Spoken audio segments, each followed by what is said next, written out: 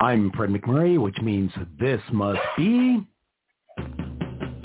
Pillars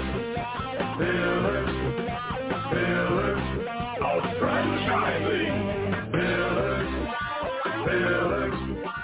Pillars of Franchising.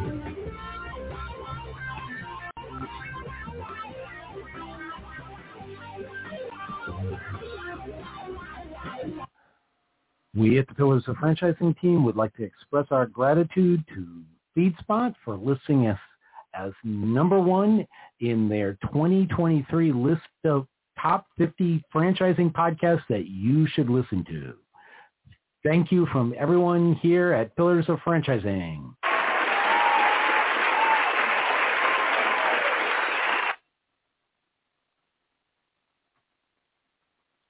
Hi, Kristin. And welcome. Hi, welcome to another episode of Pillars of Franchising.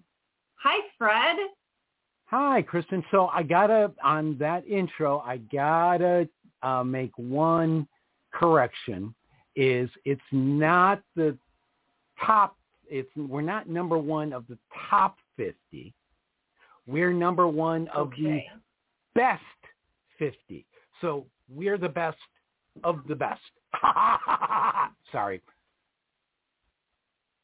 This is what makes us all do what we do, Fred. I know. It's that. And we hope that you... Go ahead. We hope that you all enjoyed the episode today because we have a great show coming up. But before we get started, what do we talk about for Word on the Street today, Fred? So I know we've got stuff about IFA because Jerry's back from his... he didn't start a revolution or a rebellion, so sad, but he's been in Washington and testifying before Congress, which is, I won't make a comment. So we've got that coming up, and we got a great guest. What have you been seeing on the street? Because you're more, I spend my time in cameras and marketing and all that garbage. What are you seeing on the street? What should somebody like me who's contemplating buying a franchise know? Well, I think there's a lot of people right now kind of waiting to see what's going to happen with the economy. But I don't think it's a bad time, in stealing Jerry's line. It's not a bad time. It's a good time still to look at franchising. I think franchising is one of those areas that, as my girls were telling me today, well, Kristin, we're not the only company that's a little bit slow right now. The factories are laying off and the other cleaning services are slowing down and letting people go. And this is usually a good time for people to get started. I know we certainly got started very early on and when financial times were not very good, but there is still a lot of money out there. And for people who are tired of worrying about security every time we go through one of these financial downturns or recessions or whatever we're going to call it today, this is a great opportunity to own your own future and make sure that you are in control, not somebody else. So you all know I'm a huge proponent of franchising. I just don't think there's a bad time. So I noticed that, I think it was QSR Magazine, had an article within a couple of days ago about restaurant, fast food franchising, and it's experiencing a growth boom. I always got told by people in the restaurant industry that the quickest way to make a small fortune in food was to start with a large one. So my question to you is, would you do with a QSR franchise, or is that I don't want to be near it? Because to me, I know we've talked over the years about robots and automation going in there. Sure. But labor still seems to be an issue there.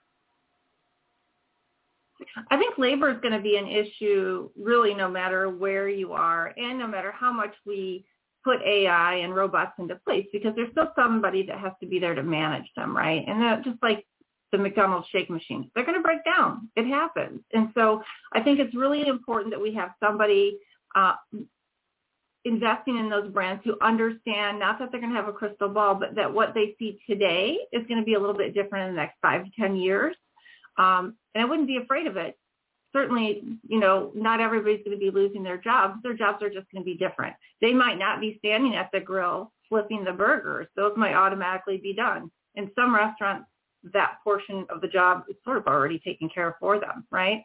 The mustard and the ketchup all gets put on by a machine. So I actually am warming up to QSRs quite a bit. I've been doing a lot of reading about them. I used to say, the rule used to be, if you've not been in restaurants, don't go into restaurants. But you have to start somewhere. And I think a franchise model of a restaurant is certainly a far better place than if you were to open your own mom and pop private restaurant. Okay. Anything else I need to know about franchising before I ask Ray in the next Pillar segment, embarrassing questions? Well, I have to say that a different type of franchise, the Cubs franchise, just won their season opener today against our neighbors to the north, the Milwaukee Brewers, with a score 4-0, and that's my personal favorite. So hats off to the Chicago Cubs. Let's go get some more wins out there. Oh, a wise guy, eh? Sorry, I'm a Southsider. What can I say? That was at least your timing was right. We know you're a Sox fan. You're from the South Side. It's all right. I'll forgive you. Thank you. Shall we go to our guest now so I can get off screen and go do other stuff? Yes, let's do it. It's going to be a great show. Hi, Felipe. Hi, Kristin. How are you? I'm good. I'd like to introduce you to all of our audience here. Audience, please meet Felipe Martinez with Estrella Insurance. Thank you, Kristin. It's a pleasure to be here on the show with you and everybody today and all the listeners. I want to start by being very clear. Well, you provide insurance services to businesses and individuals. You're not here to talk about what you sell. You're here to talk about your franchises, right? You are a franchise brand, Estrella Insurance, correct? Yes, that is correct. We're actually all franchise-owned. Everything that we do is for the benefit of the franchisees and obviously continuing to grow our market with the right folks that want to find success for themselves. Well, why don't I introduce Felipe? I think that because his bio includes all that wonderful information. Okay, is that all right? Please do. All right. So Felipe Martinez is the Franchise Development Director of Estrella Insurance. Felipe is on a mission to help individuals reach their financial and personal goals through the franchise ownership. He is passionate about educating the right individuals as well as empowering his peers through his sales, coaching, consulting, real estate, and client development experience. Wow, that's quite a bio. Thank you, Ray. So now we know you sell insurance franchises. Now, do these franchises primarily, are they dealing with individuals or companies or franchises or what? Any driver on the street, any business owner, any homeowner is a customer. So we deal with the entire community. Working class individuals, I would say, make up the majority of our customer base. Oh, okay. Yeah. We say your model, I'm sorry, Ray, but I want to kind of go back because what's so interesting about Estrella Insurance is how it started and really kind of the target franchisee that you're looking for. Can you talk a little bit to that in the interview that I had mentioned that you did with Patrick Sandaro? Sure. This business really got its start about 1978. Our founder, Nicholas Estrella, came from Cuba looking for a better opportunity. He was still is a natural salesman, did life insurance for quite a bit.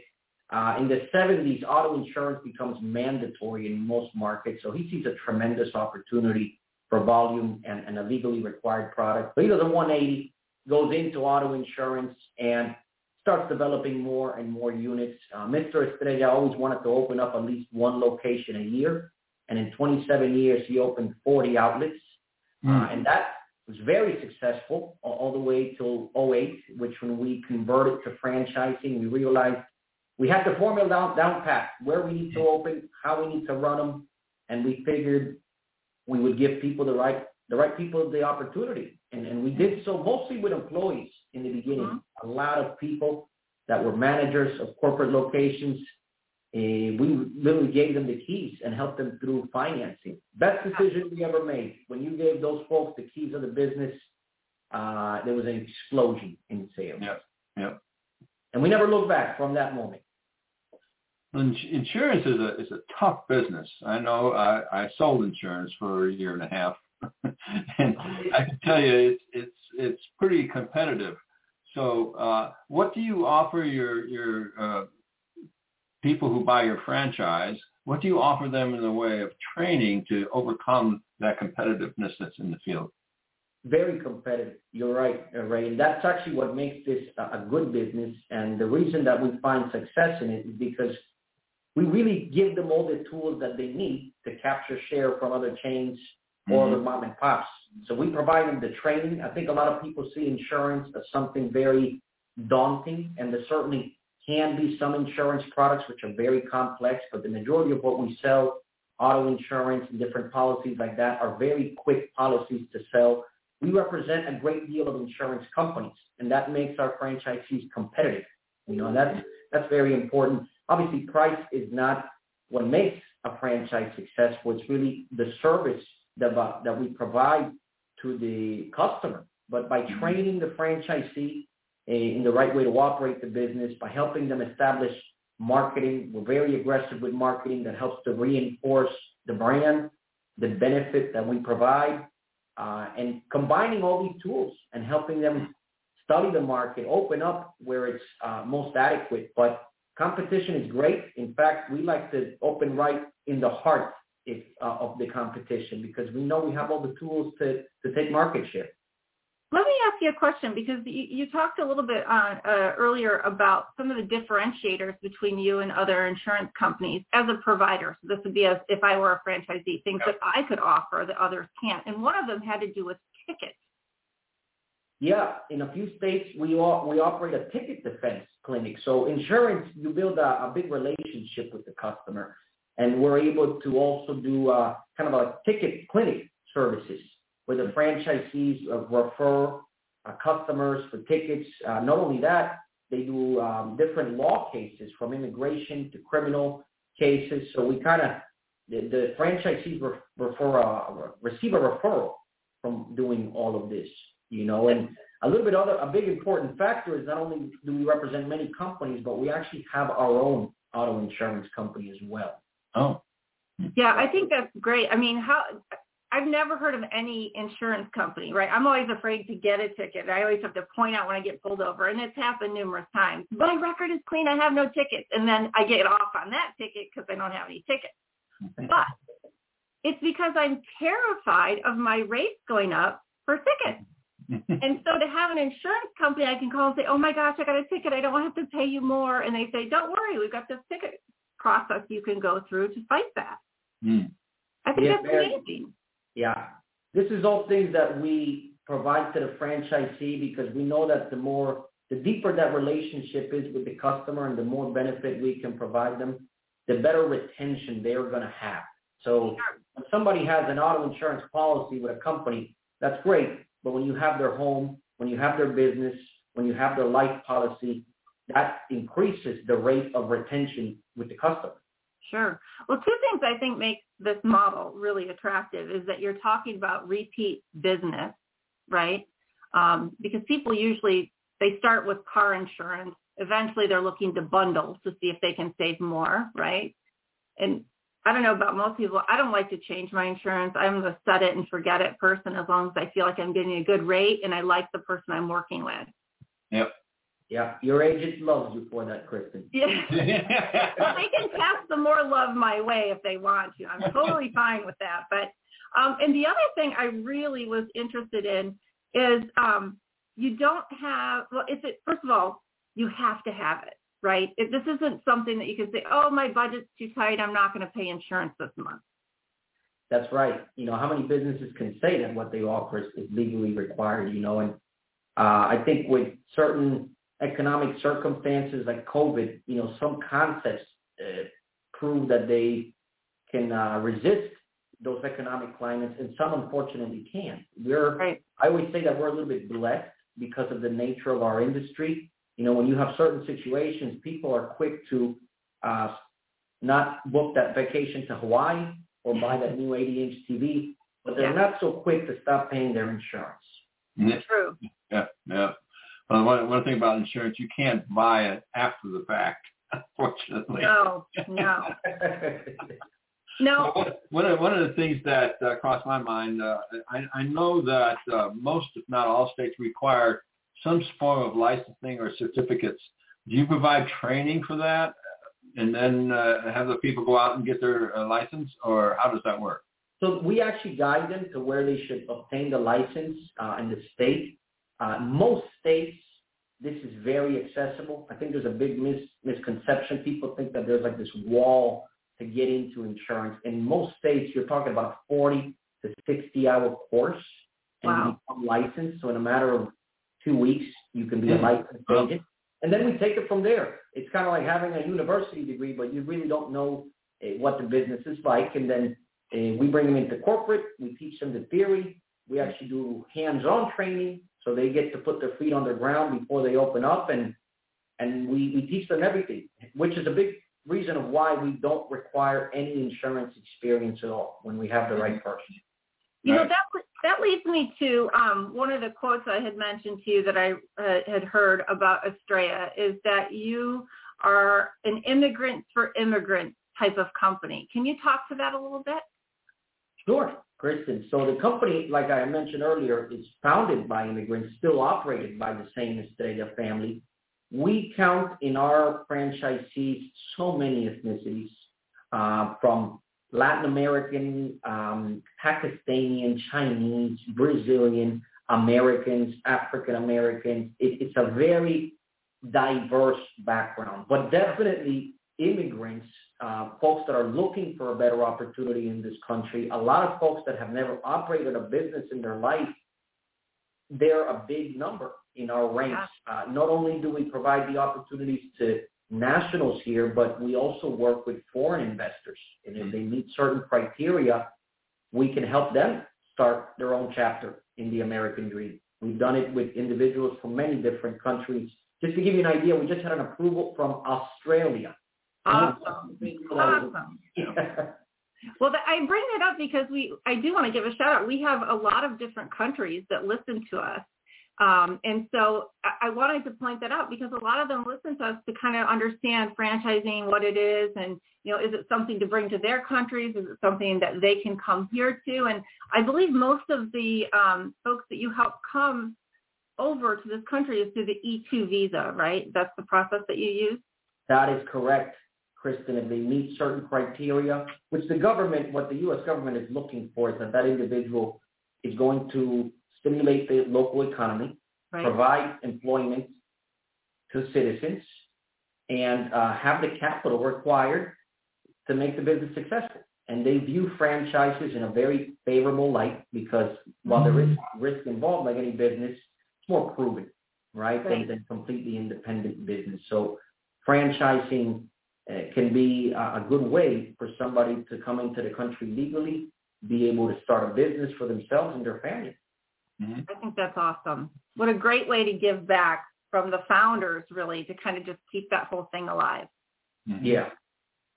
Now, one of the things that I think Kristin and I have noticed recently is that our franchisor is really hot on insurance because I've gotten so many communications from our insurance about the T's not being crossed and the I's not being dotted on our insurance paperwork. So have you noticed that as well? And how much do you cater to businesses? We cater quite a bit, Ray. I would say that automobile is still our biggest market, but we do cater to businesses, a lot of Main Street businesses, your barber shops, your pizza shops. We also do commercial businesses, for example, like homeowners associations. It certainly is a little bit more complex, but with that complexity comes bigger premiums, bigger commissions for the agents. So we kind of educate them from the ground up with smaller businesses, and then they eventually graduate to being able to insure bigger commercial policies. I'm really excited about this model, I have to tell you, Felipe, because you've said some key things. I mean, not only is this a great way for people to come into our country, this is a business that you will train and direct people how to go get certified in their states and are licensed in their states, and then come back, and then you guys teach them all the nuts and bolts on the back side of it. So that really, if you're somebody who maybe you went to college but it's just not for you, or somebody who's determined right out of high school that you want to go do something completely different, you don't want to go to school. I mean, some of these things that you're talking about are great alternative paths to that. Can you talk a little bit about the financial commitment and things that people would need if this is something they're looking to get into? Sure. This is, in reality, when you compare it to franchising in general, a very accessible opportunity. You're talking in initial total investments from $50,000 to $84,000, so very accessible. We have a lot of franchisees that come from the middle class, working class population, and that's kind of what we're looking for, an individual that is not afraid to roll up their sleeves, do a little bit of work, and then start to gather employees, and the business will prosper, ideally. But very accessible. This business has the advantage that there's really no inventory or equipment, so a lot of folks that have previous business experience operating all sorts of businesses, they come into this, it's kind of like a weight lifted off their shoulders because of the simplicity on how you operate this. You know, the product is a piece of paper, and that piece of paper is backed by another insurance company. So it's the operation is very streamlined, and this obviously helps with a lot of the operating expenses. Do you find that you have a lot of multi-unit owners or mostly single-unit owners in your franchise system? A lot, 50%. It's just a hair over 50% that have more than one. You obviously don't need to have more than one. Not everybody is the right individual to have more than one. Yeah. But when it is the right person, sure, they always want to expand because it's once you have the pieces in place, it's certainly easier to replicate. Right. What do you determine how do you determine the territory? It varies on a few things, but the most important factors really are going to be population and density, and that gives us an idea of how many locations we can open. I mean, you look at a market, for example, like Miami, where we have 70 locations, but because of the sheer size and population and density, it works. But then you have other territories that may be smaller, and we might not be able to open as many. So it can vary a little bit depending on the area. But because what we sell is something so mandatory and everybody needs it, obviously the market share is huge. Right? That's awesome. And we talk all the time. We talk all the time about recession-proof businesses. And, Sam, like, wow, this is even better than recession-proof. This doesn't matter what's going on. If you're going to drive a car, you have to have the insurance. I want to take a moment to remind our listeners, because this is actually, you have a model that's so accessible. It's got such a great story behind it. It's very affordable from a point of entry. If you have questions for Felipe or for someone on our team, you have a comment or such, you can obviously put it in the chat box, or you can call us at 323-580-5755. Again, it's 323-580-5755. And even as we transition to other interviews today, Felipe's going to stay on so we can get some of your questions on down the road. So, Felipe, I just want to find out if people would like to talk to you about these opportunities and different markets. Well, first, let's talk about the market. The last I had heard, you had like 4 major states you were in, and now since that it's really expanded. Can you talk about where you are and what your future looks like in terms of growth? Sure. We're right now operating in Florida, Arizona, Texas, California, Arizona, and Colorado. And we're growing in all of these markets, and we're about to open in Massachusetts, in New York, That's North cold. Carolina. All these other places are warm. Yeah, we figured we needed some agencies in the snow too, right? Yeah. Just visit them in the summer. Yeah. Yeah, but this is a year-round business.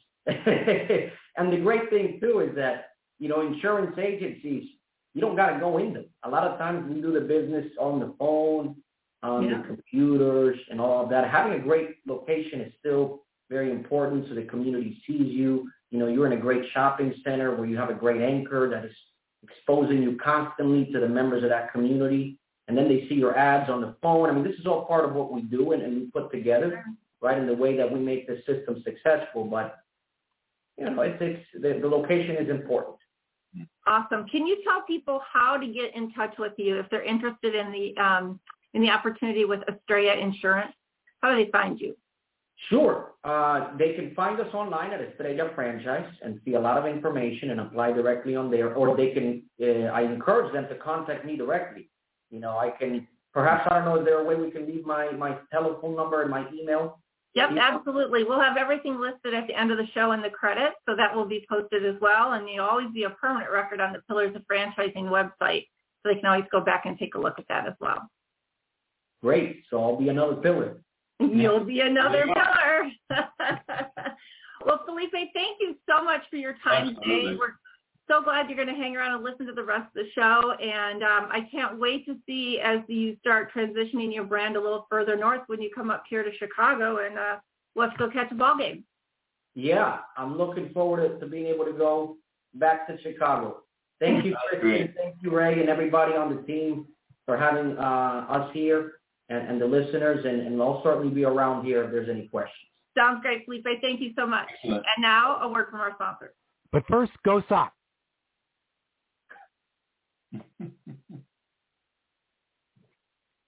As usual, thank you for joining Pillars of Franchising. We appreciate every single one of you. We want to give a shout out to our sponsors, the Titus Center for Franchising at Palm Beach Atlantic University. You can find them on the college's website. Also, Franchise Show 247, which can be found at franchiseshow247.com. We couldn't do it without our sponsors, and we appreciate their support. Don't forget, we'd love to have call-in guests. Our number to call in is 323-580-5755. That is 323-580-5755. If you have questions for our guests or for any of our $1 Million Mentors, we welcome you to call in at any time on the show. We will do our very best to answer your calls. Stay tuned. More coming up.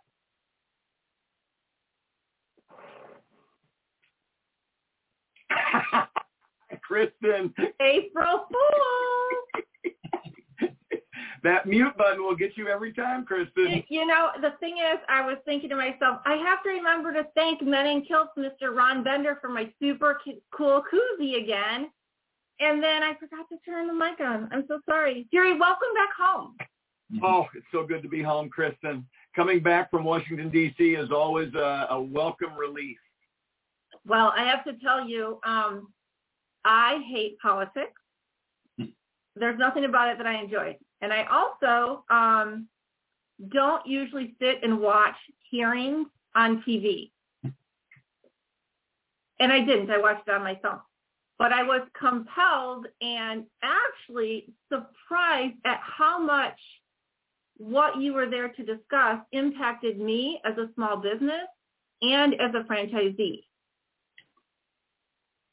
So I first want to say thank you for giving your time and representing the International Franchise Association, because you did an amazing job.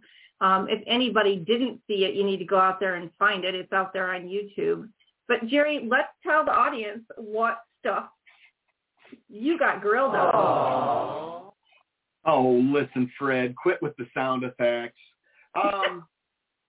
You know, unfortunately, when you go to the Hill and you're a business owner, there are some representatives who look down on you as somebody who runs a sweatshop, somebody who takes advantage of workers, somebody who is getting extremely rich on the backs of your workers, and so on. So I was in there to talk about some, to give my take, or I think franchising's take on some regulations that they are trying to put in place that they'll have a dramatic impact on us as franchise owners.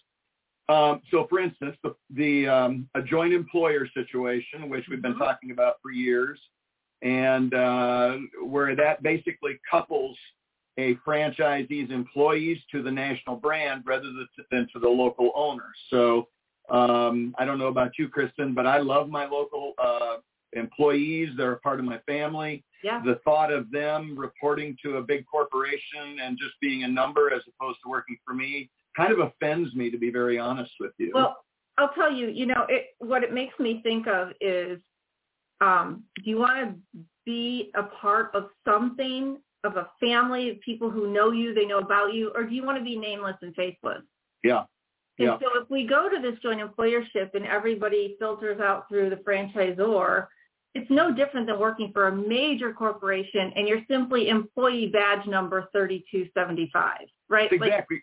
Yeah, that's exactly right. And many of us take better care of our employees as local owners than they would ever get as a part of a corporation. And you're right, they would just be a badge number.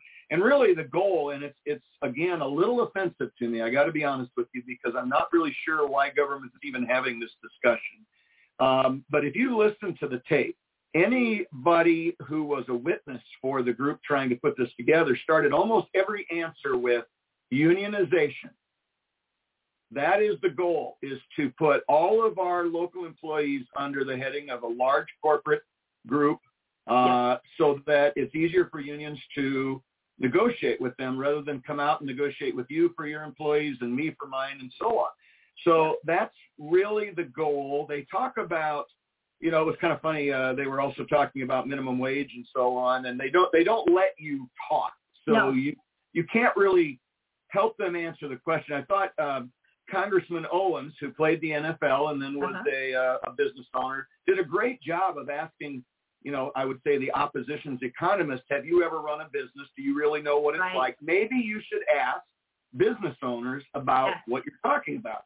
And of course, they don't really want to do that because their theory is more important than the reality of what goes on in the real world. Well, so, and a question, Jerry, have you ever been out there? Have you talked to the constituents? Have you asked them? And she'll say, no, I haven't. Well, and I thought it was quite funny, the congressman from California, where they have now AB5, which if you're a franchisee, you need to understand some of these terms. AB5 is potentially something that will relate to your employees as well, leading to a large national brand taking care of your employees instead of you. And when they put that in place in California, it literally put a lot of gig workers and part-time workers out of a job because their employers couldn't have them any longer. And so that gentleman literally printed a book of responses when he went out and interviewed people who had been in that situation. And so, it's one of those things where the government's in search of an answer to a problem that doesn't exist. Mm-hmm. So joint employer, the PRO Act is what they're naming it in D.C. right now to get rid of the onus that's already on joint employer. AB5 is a part of that.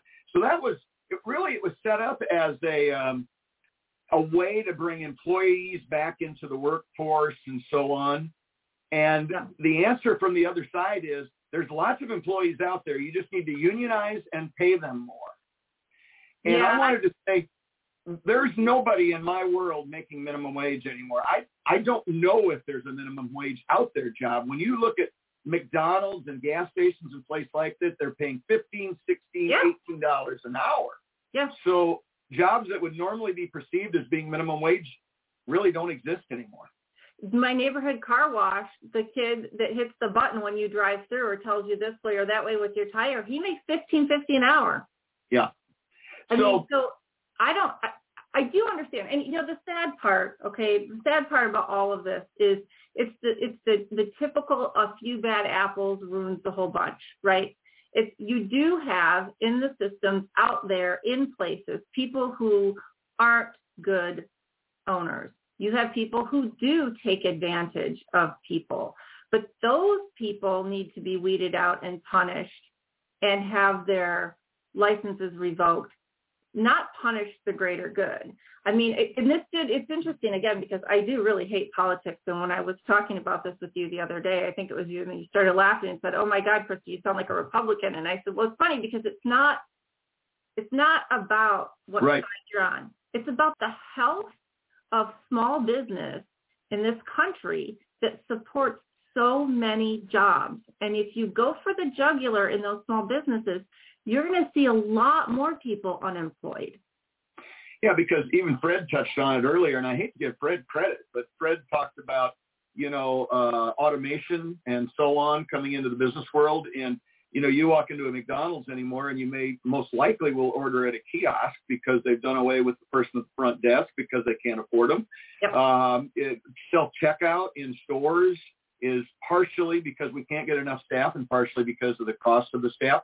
And frankly, you're going to see every brand in the world doing more and more of that because it's the only way they can keep their costs under control so that you and your family can still afford to eat out, to go get a haircut, to go get your car washed, all of those kinds of things. And yet, I'm sorry, logic is kind of a four-letter word when you go in front of Congress. And another thing, and it's great that we've got Felipe on here today because one of the biggest misperceptions up there is that franchising is all fast food. Yeah.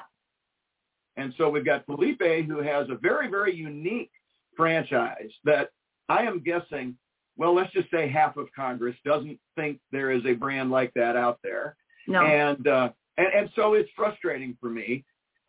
We do have some friends in Congress, franchising speaking. Mm-hmm. And what I would say, and I just wrote an article, anybody that gets franchising news will see an article from me in the April version. And it's literally about this trip and the same things we're talking about because we need to have more franchise leaders, people like you and I, Kristin, who join IFA, who engage, who do the fly-in to D.C. once a year, who go in front of their representatives and talk about their employees and their business to start changing the perception of what this looks like to, a group of people in D.C., or we're going to keep fighting these battles.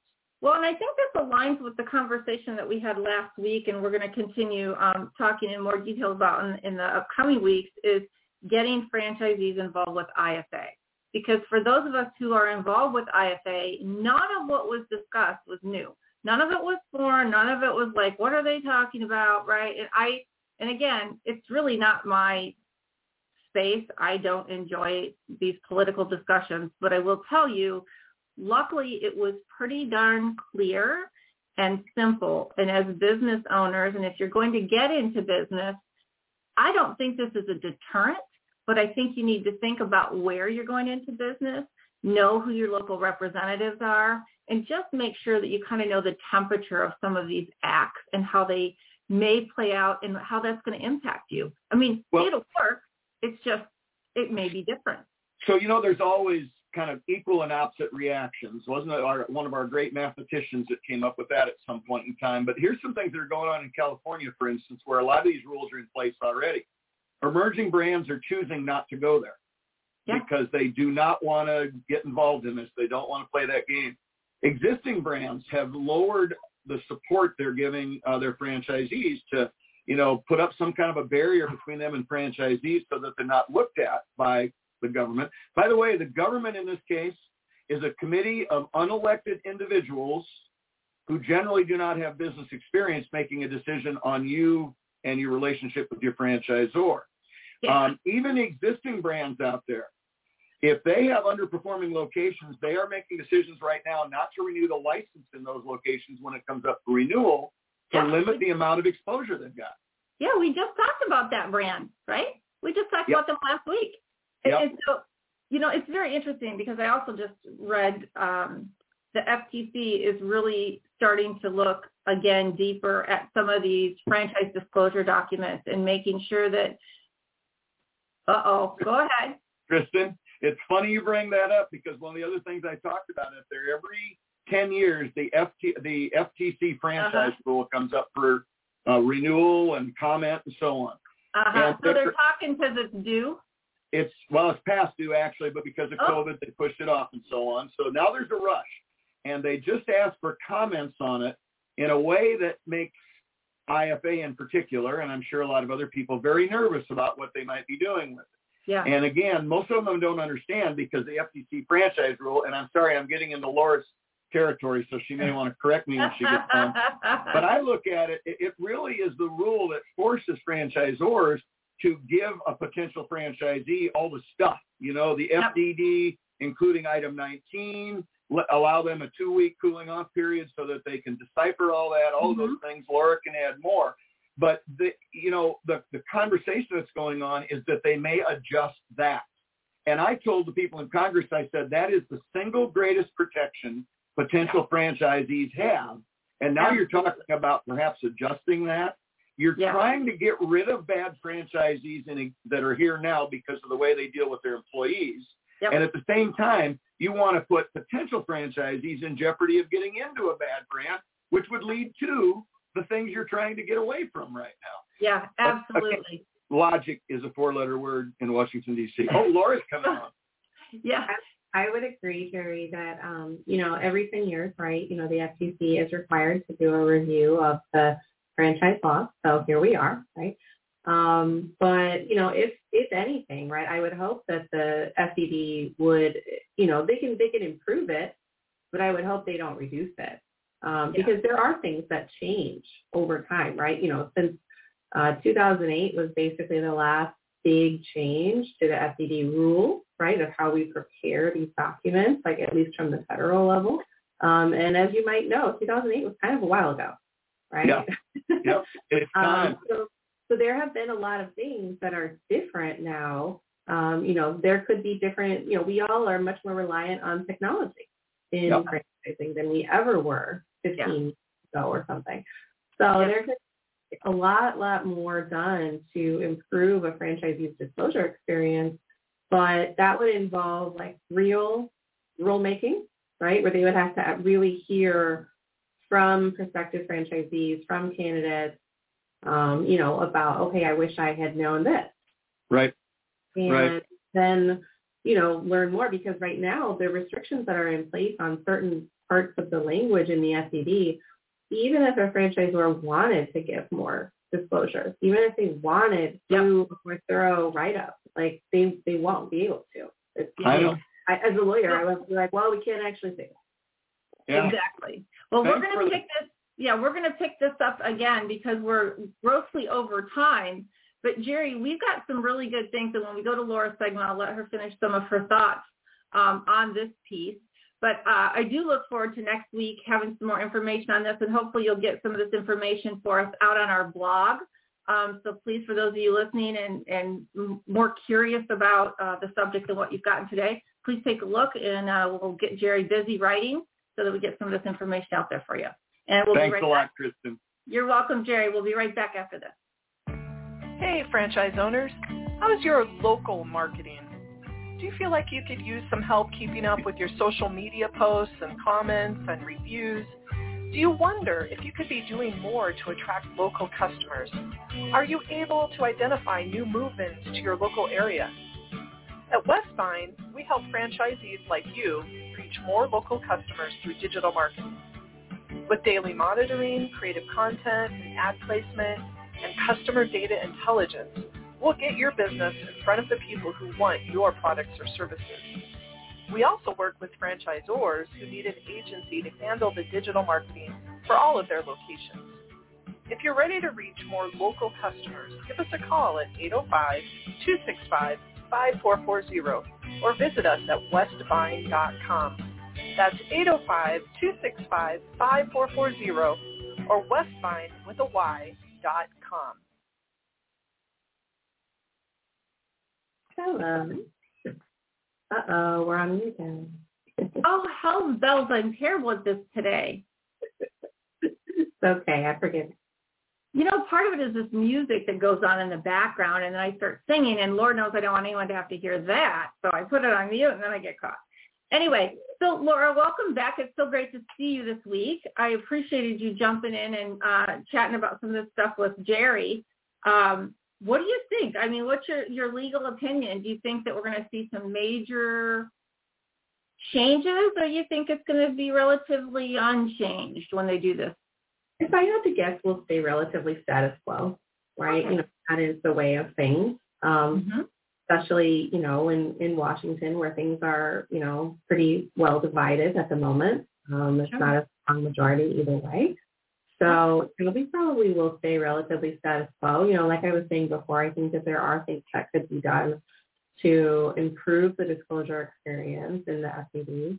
But that's not to say that it's not already pretty strong, right? Right. All the time that are like, wait, I have to say what? Or, I have to tell them that. And I'm like, yes. Yeah. So, it's not that it's not already going to do a good job, but, like most, it has to evolve. with Sure. the time. Well, it does bring to light, today we're going to talk a little bit about immigration and franchising. And I bring that up because I remember in my disclosure process, when you make the decision to go in and buy a franchise, it is a life-altering, all-in investment. And so those weeks that I had to hold the FDD, even if I wasn't real diligent about reading every single boring page, I wanted to have that time because that's kind of the time where you read and you reflect and you go, oh gosh, I don't know, can I really pull the trigger? Like you got to go through all these different projections on break even and all this different work needs to be done. And I think that shortening that period would be devastating. And this ties into our topic because I think about the people who want to come into the country and invest in a brand. So they come in, start making opportunities for more people by opening these franchises. How can they even imagine giving people less than 2 weeks? I mean, personally, I'd be giving the E2 visa folks a little more time. Right. Yeah. And that is something definitely to think about. One of the things that I thought of when you were just sharing about that is potentially a language barrier, right? Yeah.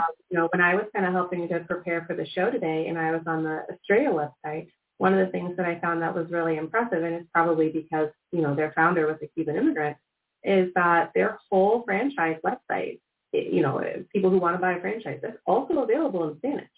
Yeah. That's not the case. If you go to almost any franchisor website, right now, it's not translated usually. The on the cover page does require a statement that if, you wanted to talk about getting an FTD in another language, you can ask the franchisor. But I'm here to tell you that, that's probably not going to happen given the cost, right? To translate a document of 100, 200, 300 pages is pretty burdensome.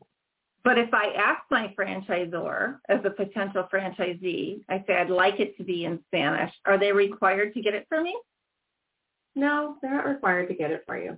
That's, right now, it's not something where that's a language requirement in our country to do business. Sure. Okay. But there is a risk to the franchisor that if somebody made that request and then they felt that person, knowing now that this person does not, have a good enough comprehension of English to understand what's in there, this has come up in other franchise systems as well. Like I believe it's in some of the quickie mart kind of franchises, 7-Eleven, similar ones, where they, I believe they actually have requirements in their FPD about being able to read and speak English. Wow. They do have people who buy those franchises, and if they cannot understand what the requirements are, they cannot comply, and then they get into default, and it's really, really tragic. Yeah. Well, tell me, what are your thoughts on the whole E2 visa process? Is that the only way someone from other country can come in and invest in a business? No, there are multiple ways. Another one would be an EB-5 visa, and we see that a lot in the franchise process. One of the things with those visas is that they have to be, creating a new commercial enterprise typically. Okay. So, just buying an existing business, that may or may not qualify depending on what they're going to do with it. Mm-hmm. The franchise can be a really great way to do that because a lot of franchises, especially if they have a brick and mortar presence, you're immediately going to need, 5-10 people to work there. Oh, yeah, for sure. Okay. Well, have you seen any, I'll just call them bad experiences or visas gone wrong when folks try to buy a franchise? And how do you get that turned around as a franchise lawyer? Well, I would definitely want to have a franchisee have their own immigration counsel, as a starting point, because as much as, we all want to try and help everyone, we all have to stay in our lane. Yes. At the same time. So I would certainly want to bring in immigration counsel for whoever was doing that. But it is ultimately on the franchisee, right? The franchisee, the candidate, they are going to have to make sure that they have their own attorney who's advising them, because even if the franchisor is helping them, even if they're saying, yeah, it's all going to be fine, ultimately the application is in the franchisee's name, right? Right. Like anything else, somebody else is pulling the strings for you. It's great until it's not. Right. So you have to watch and make sure that all of that is going the way that you expect it to go. Excellent. So does your firm do a lot with helping franchisees to come in on an E2 visa, or do you work more on the franchisor E2 visa side? We would work on the franchisee or franchisor side, Okay. but again, like really in tandem with an immigration attorney, because this is not an area where you want to go it by yourself. Sure. And I think that they really need to know, about what it's going to mean, to have a visa to come here. It's way, it's not the same as just, oh, you're a citizen, right? Right. Understand the nuances of that. That's excellent. Well, I really appreciate it. Is there anything else you think that the audience needs to know in terms of immigration and franchising? I mean, to me, it seems like a really solid way for somebody who wants to come here and they want to become a productive part of society right away and providing opportunities to others, whether it be their family members or citizens already. Yeah, I mean, they can definitely invest their way, right, to legal permanent status. And I think that that's a really tremendous part of the American dream. Absolutely. We even have that as an opportunity. So. Great. And I did get a message from Felipe that said, absolutely, franchisees definitely need an immigration attorney for the E2 visa. So if anybody's out there listening and you think you're going to be able to do it on your own, please don't. We want you to be successful without any hiccups. We don't want to see anything go wrong. Don't send your money until you have a lawyer, you know what's happening, for sure, and things are signed, sealed, and delivered. Floralist, thank you so much. Our franchise business attorney, we really appreciate your time today. Thank you. Hello. Oh, hi, Karen. I've got my pencil sharpened. Pardon me? I got my pencil sharpened. You're going to give me 5 tips on improving operations. I am indeed. So, it's funny. We were, I get all fired up listening to these segments, that come before I know. me. And, there's so much as franchises that we can't control. And I love it that we have people like Jerry fighting for all of us. That's really important. And at the end of the day, it's making sure we as franchises that we're actually having successful, growing, profitable franchises as well. So yes, I'm going to share 5 tips on how we can all improve our franchise operations, because as we know that's important, growth is important, and profitable growth is important as well. So do you want to hear the top one? Yeah, not really top one, but I'll go with the first one. Okay. The first one's really about strategy, and it's about making sure what is it. You have to plan your work and work your plan. And I think too many times what happens is as small businesses and franchises, we get caught up in the daily, right? We're working in the business and we're working in the business, and then it's time for, let's say, our an annual plan or annual review, and we kind of, I'm not going to do that. I'll just use the same thing I did last year. Mm-hmm. So if you really want to kind of improve franchise operations, it's really to have that, every year, really revisit your annual plan, kind of think about what's the strategy, do a SWOT analysis, really make sure, are we doing the right things? Think with the end in mind is what you're saying? Absolutely. Absolutely. And, because too many times what we don't do is we're not thinking about that, right? And mm-hmm. So, and then what happens is we even get partway through the year and things happen, or maybe our, marketing's not working, strategy's not working. Whereas if we really take a look at that on a regular basis and then review it on a monthly basis, it's good to do. And again, it seems very simple, but there are so many of us that really don't do that. Absolutely. Okay, I got that marked down now. What's number 2? Okay. Number 2, be vigilant.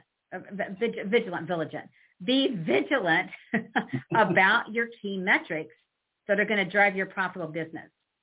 Okay. And really think about what are those. And a lot of times the franchisor will give you some. They'll say, okay, here are some that do drive the business.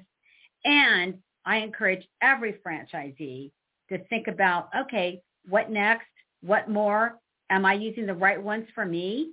Are the right ones for us? I know my business partners and I, we even take a look monthly. We sit down monthly and say, okay, where are we? What's happened? What are some of those leading metrics?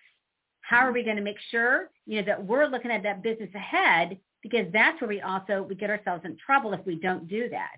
And I found there are a lot of things that we've actually stopped, before it became a problem. So know your key metrics. Yep. And make sure not just know them, but revisit them on a regular basis and track it. And then if you've got to make those adjustments, do that. Okay.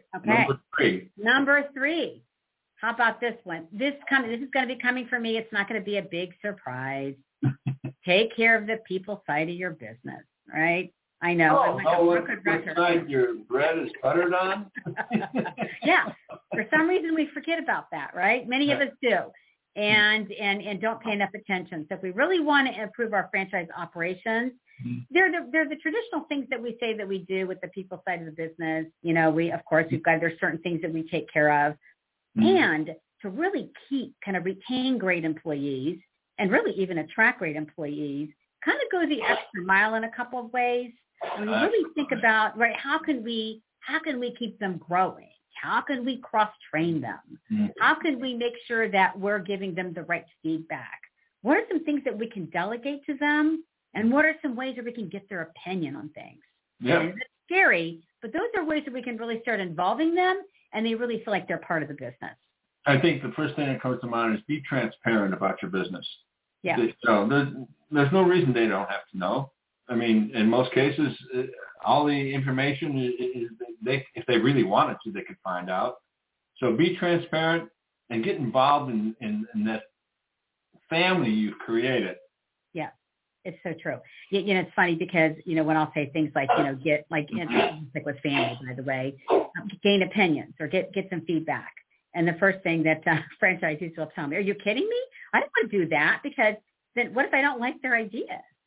And then you talked about transparency. Well, that's okay then, because there are going to be some ideas. You can say some ideas, they'll be great, we can implement. But if you can't, you say, you know what, gosh, we can't implement this right now. But for some reason, as leaders, many leaders are afraid to even solicit that because they're afraid if they can't do something, someone's going to leave, which is not always the case. That's right. Yeah. Okay, number 4. All right, number 4, leverage technology. Ooh. Yeah, and that's hard to do as a franchisee many times. I think about this in a lot of different ways. The first thing I think of is, as a franchisee, I've been in this case where sometimes the franchisor introduces new technology, and you're like, are you kidding me? We've got to add this to our plate, and we've got to do this. Everybody's resistant to change. We are, and especially with technology. Especially, I think probably certain people in certain generations. I'm in one of those generations. Yeah. And it's hard because it's like, are you kidding me? And I think when we do embrace the technology, and it's going to have its glitches, and sometimes when things get introduced, right, it's going to have the glitches and the bugs. But I think really taking a look at the business and saying, okay, if I'm going to improve my business, I need to keep thinking about, how I can have those efficiencies. What are some things I can do? So kind of having more of a growth mindset when it comes to the technology. And again, not all technology is going to work, but a lot of times it does.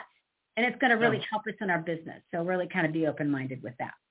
A lot of times introducing something new to your employees, your family, it's a matter of how you do it.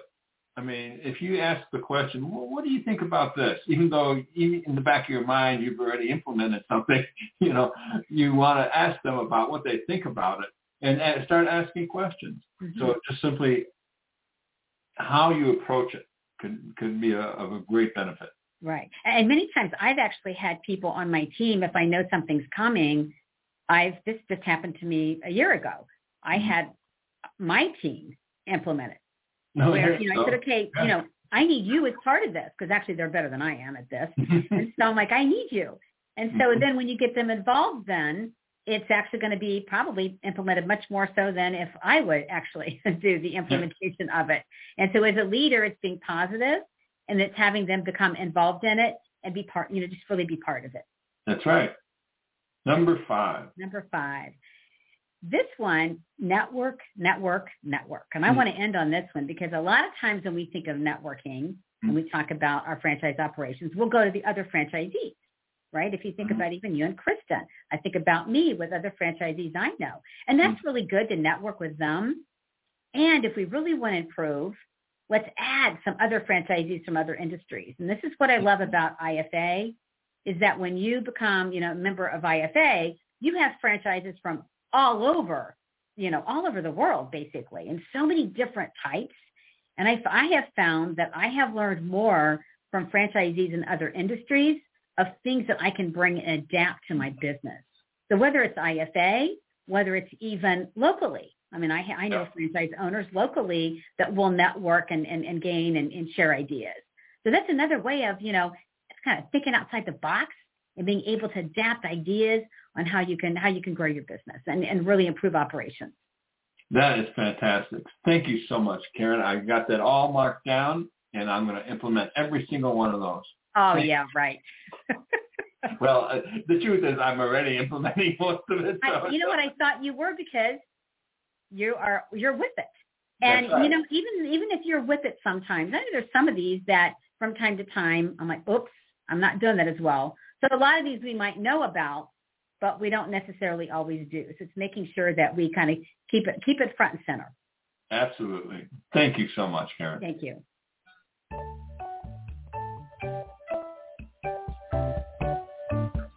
What are the top 3 reasons that you should tune in to Felipe Franchising? 1, franchise advice from a $1 Million mentoring team. And 2, how about interviews from franchise professionals and influencers? And number 3, how about getting some professional tips on buying, growing, and exiting your franchise? Join us on Felipe Franchising to learn about the secrets of franchising success.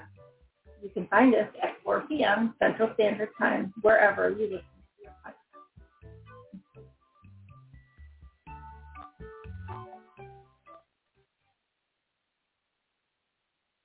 There truly is nothing worse than watching yourself on a video. With that, I'd like to thank you all for joining us on the show today. A huge, huge shout out to Felipe Martinez with Estrella Insurance. As always, we appreciate our pillars of franchising mentors, Mr. Jerry Akers, Karen Kinsey-Sword, and Ray Pillar, along with our legal sleuth, as I'll call her today, Ms. Laura Liss, our franchise lawyer. And as well as our producer, Fred McMurray, we're forever grateful for your hard work in getting us to the top of FeedSpot. We are your resource, for your franchising success. So this has been yet another episode of Pillars of Franchising. We hope you'll join us again next Thursday, 4 p.m. Central Standard Time, wherever you get your podcast. And remember, the dream starts here. Have a great week.